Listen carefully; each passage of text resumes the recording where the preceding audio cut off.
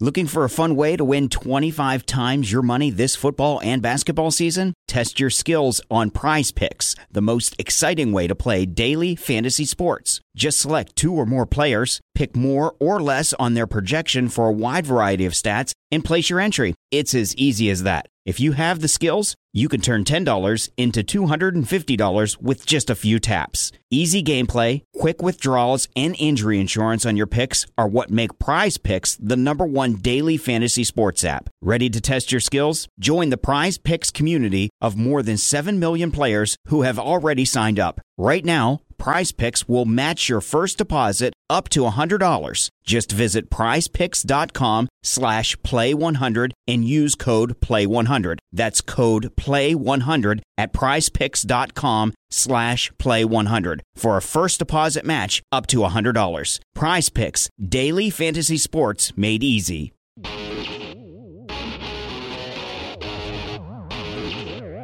It is SNY.TV's The Juice on the Cuse podcast, covering Syracuse basketball, lacrosse, and football. Today on the Juice on the Cuse podcast on SNY.TV, we'll be celebrating T-minus 2 weeks to the start of the football season.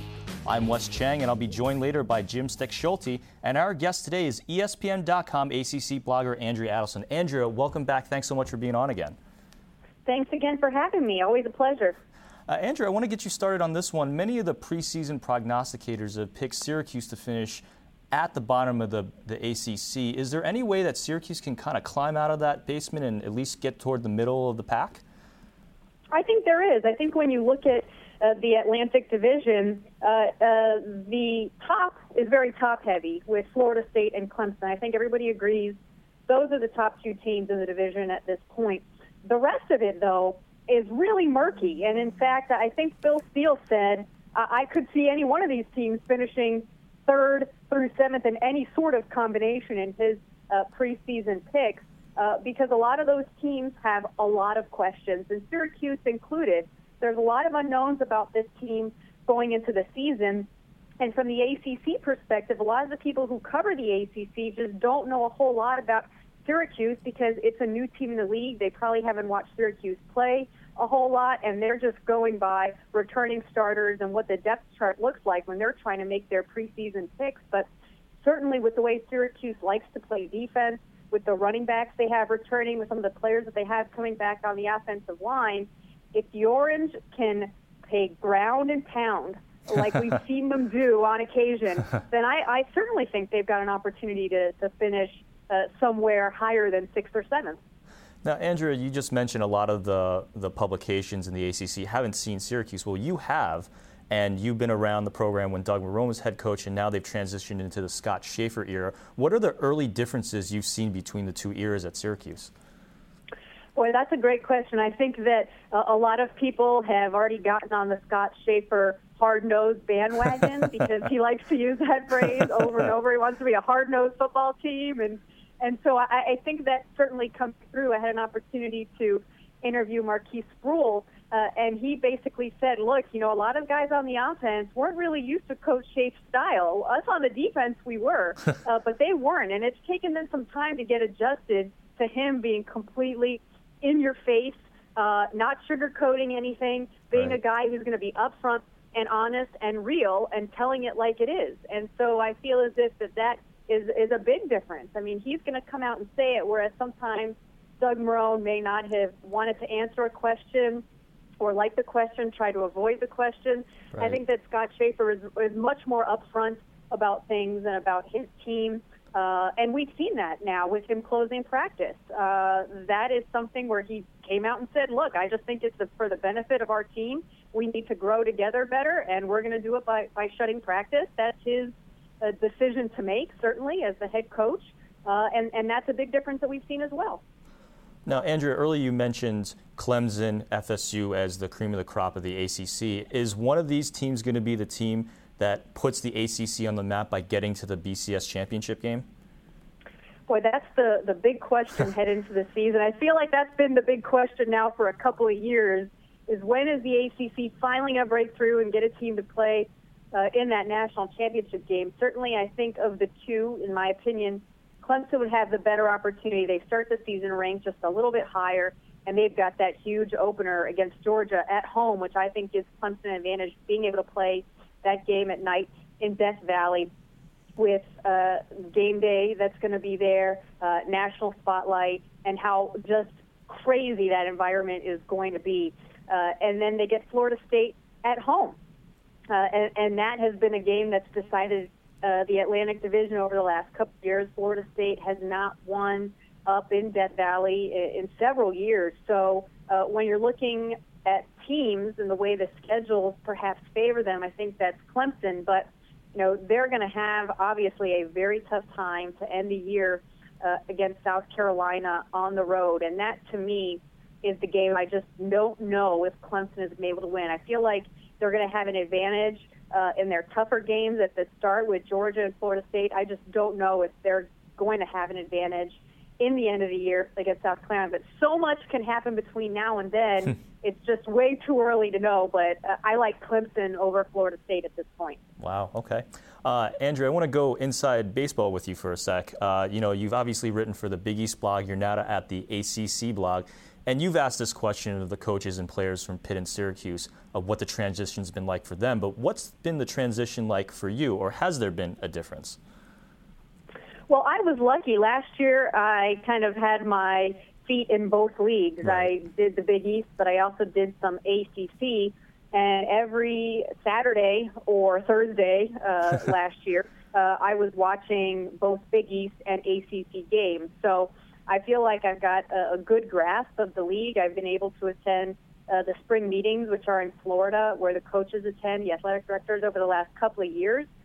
So that's given me an opportunity to get to know all the kind of big players in the league. But certainly it has helped me tremendously to already have the connections with Syracuse and Pitt, and then Louisville coming in next year. The coaches know who I am. The players know who I am. And that really, I think, helped me out a lot during Media Day this year.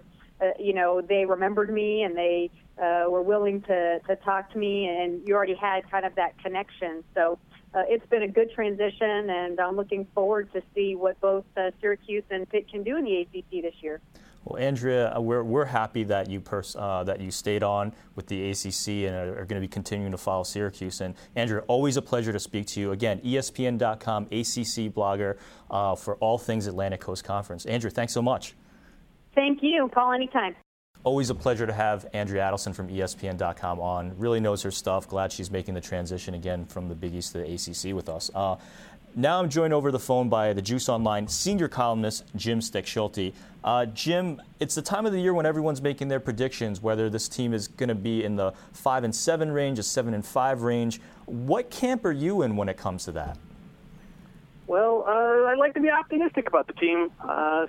So given if I have to go A or B, I'm on that choice. I'm going with A, the 7-5. I see them, threatening for a bowl game. I think it's a reasonable goal for this team. They've shown over the last 3 years that the talent is there, obviously, with the changing coaching regime and the loss of some players to the NFL. It'll be obviously there are some roadblocks on the way, but I have to believe that, they can do it. I mean, and besides, what did a little optimism ever hurt anyway, right? Well, yeah, I think it's especially good to be optimistic after an 8-5 year where you see the team transitioning into respectability again from, the he who shall not be named era into the Doug Marrone era. And I think the biggest thing it really depends on is the quarterback situation that everyone's been hearing about. That is really the million-dollar question right now. Terrell Hunt, Drew Allen, they still haven't named a starter. They won't name a starter until the Penn State game. How do you see that shaking out? Well, I think the decision to not name a starter is also in part of why Scott Schaefer's closed down the practices to the media, because I don't think he wants any information getting out. Right. Now, it's not to say that either of the two guys who are legitimate options right now, Drew Allen or Terrell Hunt, there's not a whole lot of tape on them. I mean, Allen threw 30 passes at Oklahoma in a different offense, and Hunt hasn't taken a snap in college football. Not to mention this is the first time offensive coordinator George McDonald is running his own ship. He has been a coordinator before, but that was with an offensive-minded coach who was running his offense, and so McDonald had a lesser role, if you will. I see it as Drew Allen should be the guy. Before the media blackout, what we were hearing coming out was that it was a pretty equal split of snaps with the first team, and to me that suggests that Allen, who didn't enroll at Syracuse until the second summer session, which was about middle of July, I think, or something like that. In any case, being so far behind Hunt with the ball getting rolling, just the fact that he's able to force the issue and get to the point where he's splitting snaps with Hunt, I think that suggests his learning curve is there, and I think also the pedigree is there. He was a very highly thought of high school player, and, yes, he didn't start at Oklahoma, but hey, he sat behind two guys who got drafted into the NFL, and they opted to go with a younger guy, so he's making the case for himself. He's even getting some mention, obviously, well down the line because there's almost no tape on him, but he is getting some mention as a potential draft prospect for next year as well. So I think it's going to be Allen, but in any case, I just hope that whichever guy is chosen is the best one for the team. And the offense as a unit, I think there's obviously a lot of potential in the running back unit. Jerome Smith, Prince Tyson Gully, we know where we're going to get out of them because we saw, obviously, there's a lot of tape on them from last year.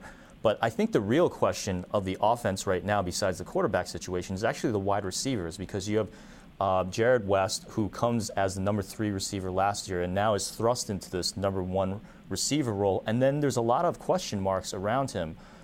You have Jeremiah Cabina, who played great in 2 games last year, and then he hurt his wrist, and we never really heard too much from him. And then we have Quintana Funderburk, the Arkansas transfer, who apparently was mentioned in every single telecast because I guess they had some sort of mix-up with the numbers. But you have one semi-proven guy who can show that he's probably like a number 2 or 3 receiver and solid on that end.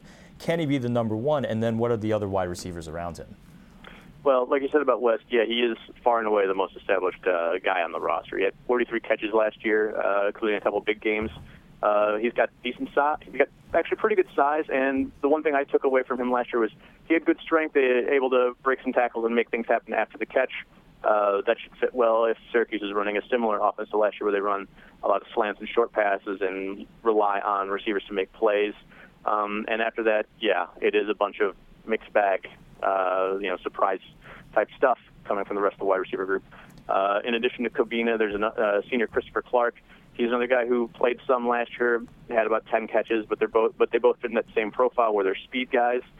Cabina did have the big game against Northwestern, a couple touchdowns in that game, but he disappeared as well. Clark, very small, got banged up, and they got from him what they could basically, but it wasn't much. And I think his health is just based on his size is always going to be at least a nagging question. Beyond that, it is a bunch of unknowns. Adrian Fleming, who's a senior who hasn't really shown much. He hasn't caught a pass ever.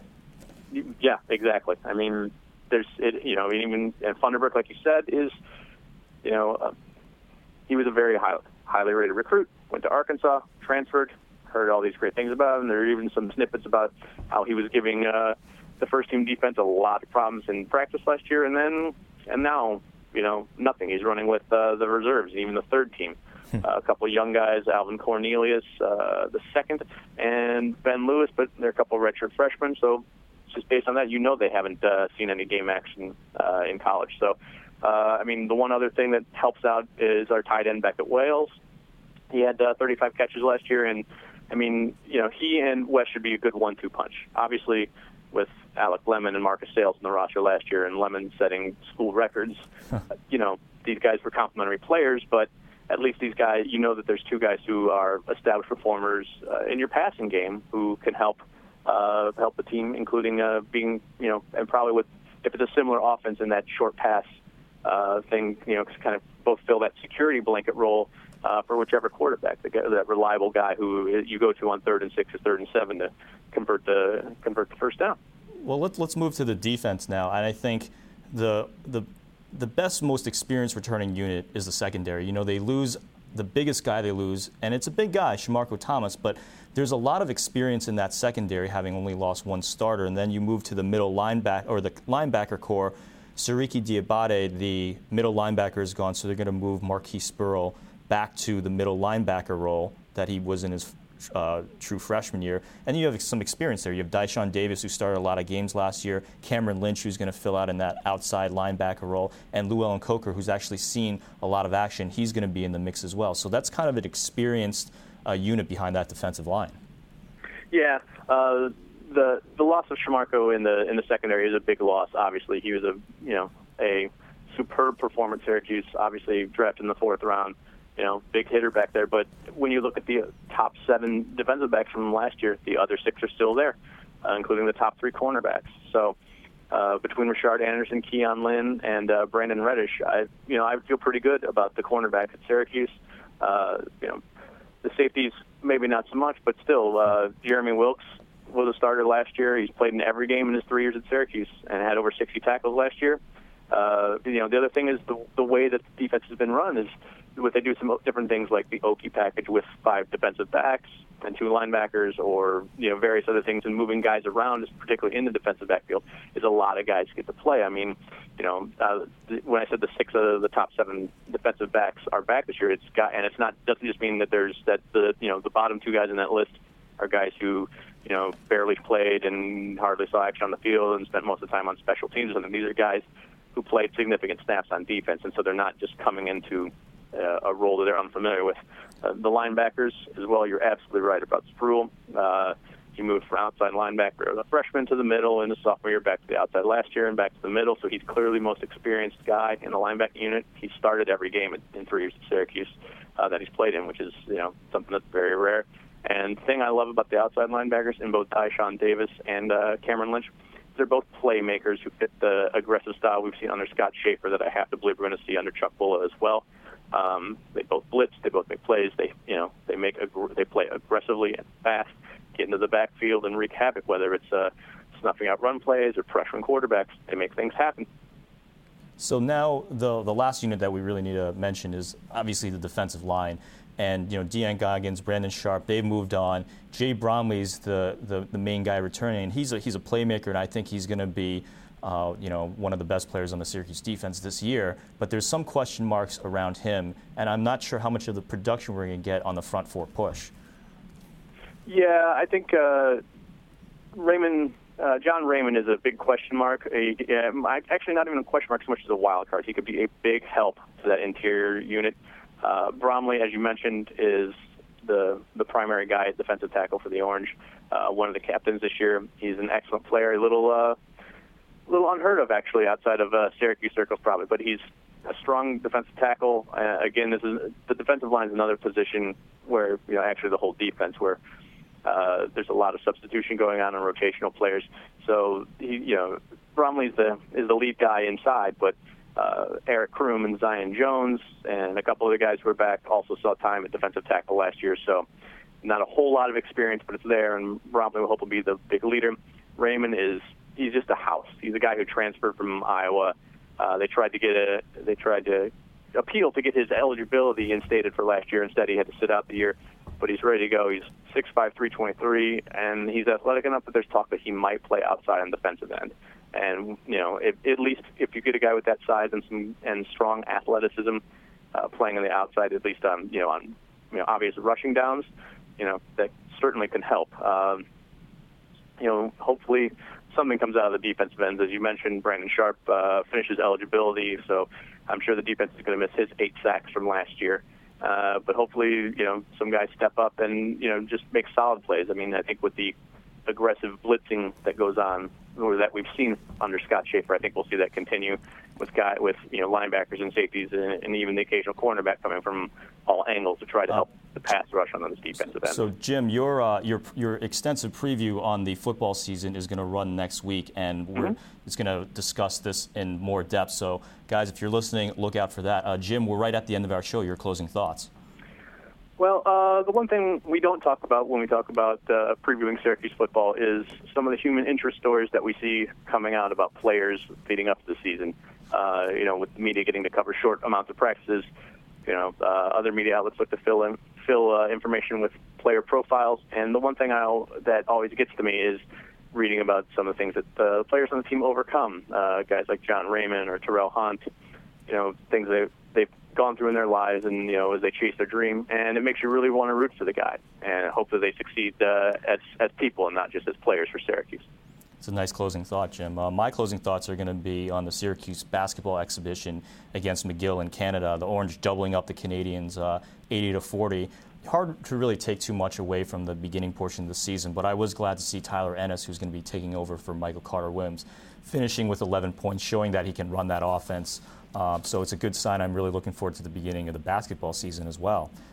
That's it for us. For Jim Stechschulte, this is Wes Cheng reminding you that when I was a child, I thought as a child and spoke as a child, but when I became a man, I took that child out back and had him shot.